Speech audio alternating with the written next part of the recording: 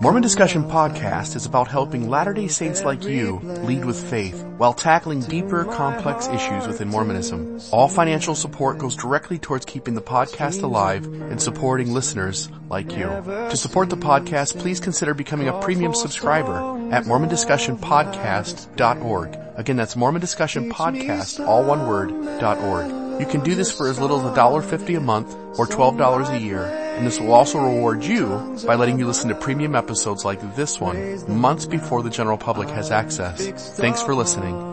And now, on to what you've been waiting to hear.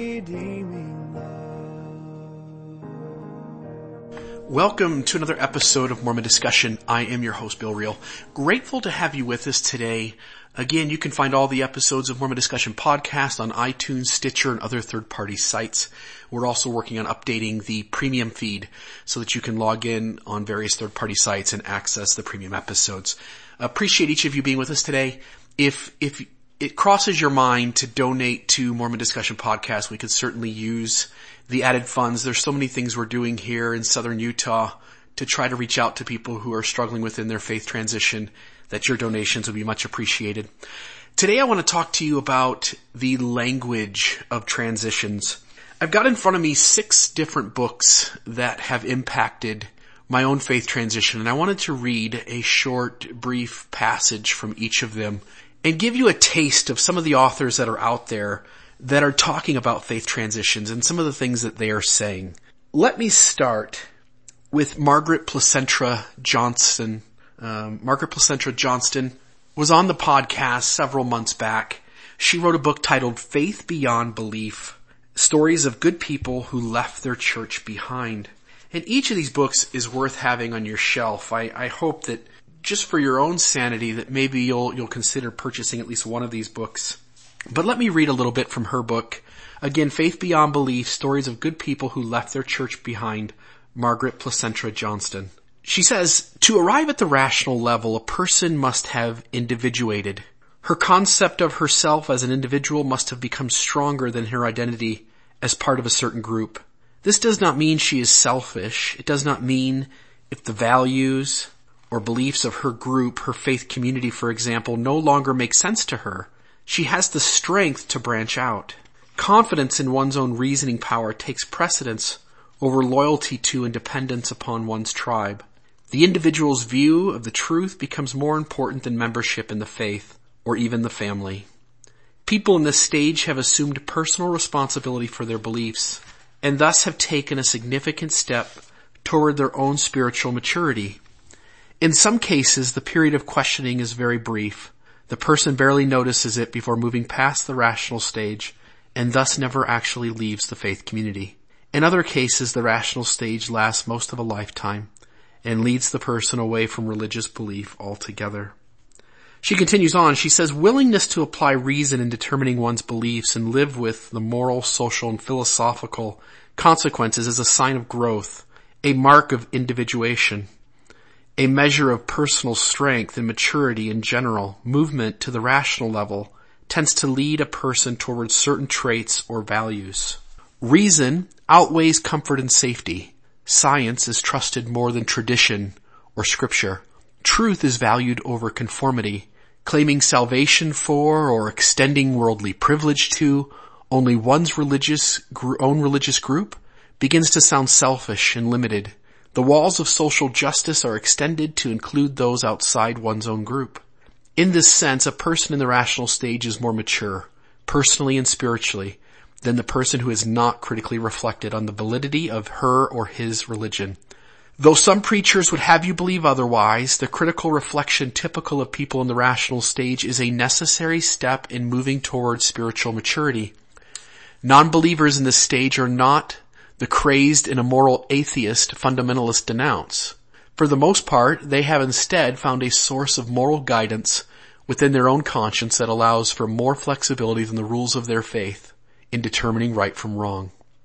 This is not the moral relativism traditional religionists warn against. Rather, it is the function of the higher authority situated within the individual, the discerning sensibility that acknowledges that in some situations traditional rules do not apply. Being governed by the authority of his own conscience, The rational level person does not need the rules of the church to control his behavior. And I think that's beautiful. And again, if you want to hear more from Margaret, either A, get the book, or certainly you can go back and listen to the episode, as I think you'll find it quite enlightening.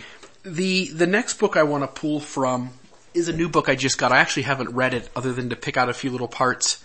This is titled Out of Sorts, Making Peace with an Evolving Faith. This is written by Sarah Bessey. Here's what Sarah has to say. But I still believe that everyone gets to play. I get to read theology and study the master thinkers and form my opinions. I get to be challenged and to challenge, even if I'm doing the work far from the ivory tower of the well-educated elite. That I'll be the Western Canadian kid in me coming out. We have a lively whore of the elite. Of course I grapple with these questions. What thinking person doesn't find themselves wondering? Theology belongs just as much to the rest of us. The mother folding laundry, the father coaching basketball, the university student studying to be a nurse, the construction worker, the artist, the refugee, as it does to the great scholars. Just this idea, right, from her that we all have a right to question. We all have a right to ask the tough questions and to think about things and to take answers that may not run with the status quo. She says, one of our final 10 gods as a church is the belief that not everyone gets to do theology. Unless you've been to seminary and have a lot of letters after your name, unless you're in full-time vocational ministry, your thoughts or experiences about God aren't considered as valid or trustworthy. There are folks who believe that I, as a woman who hasn't been to seminary, can't possibly play with the big boys when it comes to theology. My opinions don't matter much. My experiences with scripture and church, life and spirit don't count. Let me turn now to Kathy Escobar. From her book, Faith Shift, Kathy says, how do we trust God when we aren't even sure what we believe anymore? Moving from the old country to the new requires different kind of trust. Since we can't go back, we can cling to the possibility that something ahead of us is good. It takes incredible courage to move forward in the new country instead of returning to the old. Certainty, conformity, and affiliation are tough to leave behind. We have good friends in the old country with shared experiences and bonds. Our kids don't know anything else. We know the words to the songs and what comes next in the service. We might not agree with everything anymore, but the old country has a magnetic draw that the new country can't compete against. History. Plus our fears can mount as we wrestle with the moving forward or going back. What will God think of us if we go? What will our friends and family think of us? What will others say? These fears are why sometimes people stop shifting and return instead to the predictability of fusing. If you started to shift but somehow returned, it's okay. Each of us needs to follow our own unique path. There is no right or wrong way to do this. If the time comes when your longings resurface and you need to move forward toward unraveling, you'll know. If you have been hanging in limbo during shifting, caught between what was and what could be, and are unsure of what's next, maybe it's time you let yourself move past this holding pattern and begin to unravel. If you're already way past shifting, way over returning, and in the thick of unraveling, you'll appreciate where we're going to go next. And I think Kathy does a beautiful job of speaking to the idea of faith crisis and faith transitions and what those mean. Let me pick up our very own Thomas Worthland McConkie, a member of the church and one who has gone through this faith shifting. He says, for those who seek a more authentic faith, for those who wish to continue to grow and develop, it simply won't do to create ever more elaborate schemes and rationales to explain doubt away. More saints will leave if we do. If we deprive members of this vital nutrient necessary to fuel their current growth spurt, they will languish with spiritual hunger and eventually go somewhere else to get their fill. It doesn't need to be this way. He also says, quote, by these methods we can perceive and understand with much more precision how individuals make sense of and process their experiences. Take, for instance, the topic at hand, faith crisis.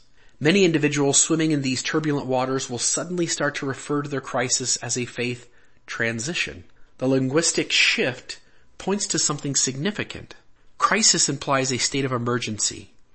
Transition, however, points to a deeper calm, even a sense of discovery as one chapter ends and another begins. As is often the case, a subtle language cue can point to a developmental shift. In this case, one is no longer crying for a life preserver, but swimming calmly with the current, down to shore. He also says this. He says, paradoxically, faith needs doubt in order to grow. Doubt helps to reshape and refine our beliefs, opening us to transcendent faith, the absolute. How do we account for our history as Mormons, especially the unflattering aspects? How will we more fully welcome those into our church who feel marginalized? How do we untangle human fallibility from true revelation? Some part of all of us may wish for these quandaries to be spirited away. We may long for the return to simple answers, but our faith cannot mature without these growing pains. That's from Thomas Worthland McConkie's book, Navigating Mormon Faith Crisis, A Simple Developmental Map. I've got 2 books left I want to read from, and then I want to share some points about the language of transition and what we can tell by the words people use and the things they say. This one comes from a book titled The Critical Journey, Stages in the Life of Faith by Janet O. Hagberg and Robert A. Gulich. They're talking about the stage of kind of taking things apart and beginning to realize that this is messy. They say it's a mode of questioning, exploring, falling apart, doubting, dancing around the real issues, sinking in uncertainty and indulging in self-centeredness. We often look hopeless to those around us.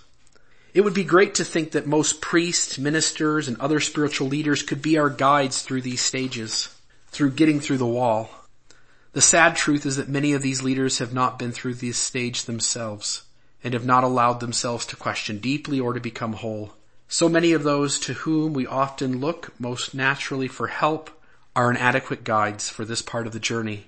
Those who have been through this stage themselves and may be specially trained in spiritual direction, spiritual formation, or pastoral counseling are unique people and are to be sought out.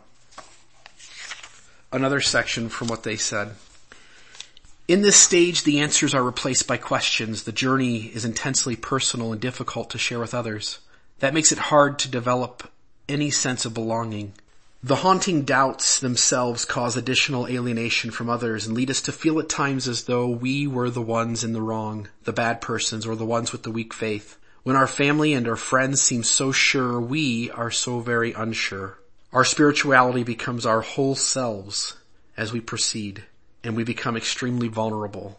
At this stage, we discover painfully that God is not who we had thought God was. God is very different.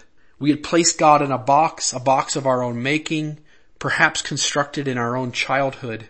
We had prescribed who God was for ourselves and for others. Now God breaks out of the box. God takes on new, healing, and personal images that expand our view of God's presence. At the same time, these images personalize that presence in a profound way. But we fight against the changes in images. We have a lot at stake to keep God where we are most comfortable. For a time, it is easier to blame the church, to blame God or our parents for this spiritual impasse, than it is to come to terms with the pain of abandonment, to understand and to feel our anger and to forgive our own fathers in order to reclaim the powerfully healing image of God as a caring Father. One of the most difficult aspects of this stage in the journey lies in the sense gained from ourselves and others that we really are losing our faith and being disloyal to the group. The church, the organization, the leader, ourselves, and our beliefs. Epithets like selling out, giving in, weak, wrong, or misguided suddenly come our way. This sensation does not belong exclusively to the more conservative types who, for example, might question one who participates in a much broader ecumenical setting. Again, Janet Hagberg, Robert Gulich, The Critical Journey. Each of these books, in many ways, just hits on the path of faith transitions and what it means to kind of enter those, to take things apart, to put things back together, to let go of things that you thought were true, only to grab onto new truth. And so I hope that each of you are having a hard time and working through the same journey that I am, that you might consider getting some of these books and reading through them. The last book I want to read from is a book by Rachel Held Evans, Searching for Sunday. I just got this book a couple weeks ago and have been reading it, and I'm about halfway through it. But there's a couple of spots that really caught my eye. We'll finish the reading on this note, and then I want to share a few other thoughts to kind of close out the episode. She says, "I've done everything right. I've memorized the Bible verses and observed my quiet time. I've studied the famous apologist and taken the right classes. There was no great personal tragedy to shake my foundations, no injustice or betrayal to justify my falling away. Just a few pesky questions that unraveled my faith like twine. and left me standing here, unable to sing a song I know by heart, chilled by a shadow no one else can see. My husband of 5 years, Dan, stands beside me, steady as a pier tethered to a drifting boat. Once we are home, we will crawl into bed together, both of us still dressed in our church clothes, but with our shoes kicked off. And he will listen as I mumble through my litany of grievances, the political jab during the announcements, the talk of hell, the simplistic interpretation of a complicated text, the violent and masculine theology, the seemingly shared assumption that the end times are upon us because we just elected a Democratic president with a foreign-sounding name. I glom onto these offenses not because they are particularly grievous or even real, but because they give me reasons to hate going to church besides my own ugly doubt. They give me someone else to blame. Maybe it's time to call it quits, we will say. Maybe let's give it one more week. To me, that's beautiful and in some ways really poetic. Let me read this section. She says, quote, "Those first few questions about hell sent me sliding down the proverbial slippery slope, and before long I found myself questioning everything I'd been taught about salvation, religious pluralism, biblical interpretation, politics, science, gender, and Christian theology. Evangelicalism gave me many gifts, but the ability to distinguish between foundational orthodox beliefs and peripheral ones was not among them. So as I conducted this massive inventory of my faith, tearing every doctrine from the cupboard and turning each one over in my hand, the Nicene Creed was subjected to the same scrutiny as the young earth creationism and Republican politics, for all had been presented to me as essential components of a biblical worldview. You can believe the Bible or you can believe evolution, a favorite professor told the student body in a chapel one morning, but you can't believe both. You have to choose. That reoccurring choice between faith and science, Christianity and feminism, the Bible and historical criticism, doctrine and compassion kept tripping me up like roots on the forest trail. I wanted to believe, of course, but I wanted to believe with my intellectual integrity and intuition intact. With both my head and my heart fully engaged, the more I was asked to choose, the more fragmented and frayed my faith became. The more it stretched the gossamer of belief that held my worldview together, and that's when the real doubt crept in. Like an invasive species, like kudzu trellising the brain, what if none of this is true? What if it's all one big lie? As with the death of someone dearly loved, I felt the absence of my faith most profoundly in those everyday moments when it used to be present. In church, in prayer, in the expansive blue of an autumn sky, I became a stranger to the busy, avuncular God who arranged parking spaces for my friends and took prayer requests for weather and election outcomes while leaving 30,000 children to die each day from preventable disease.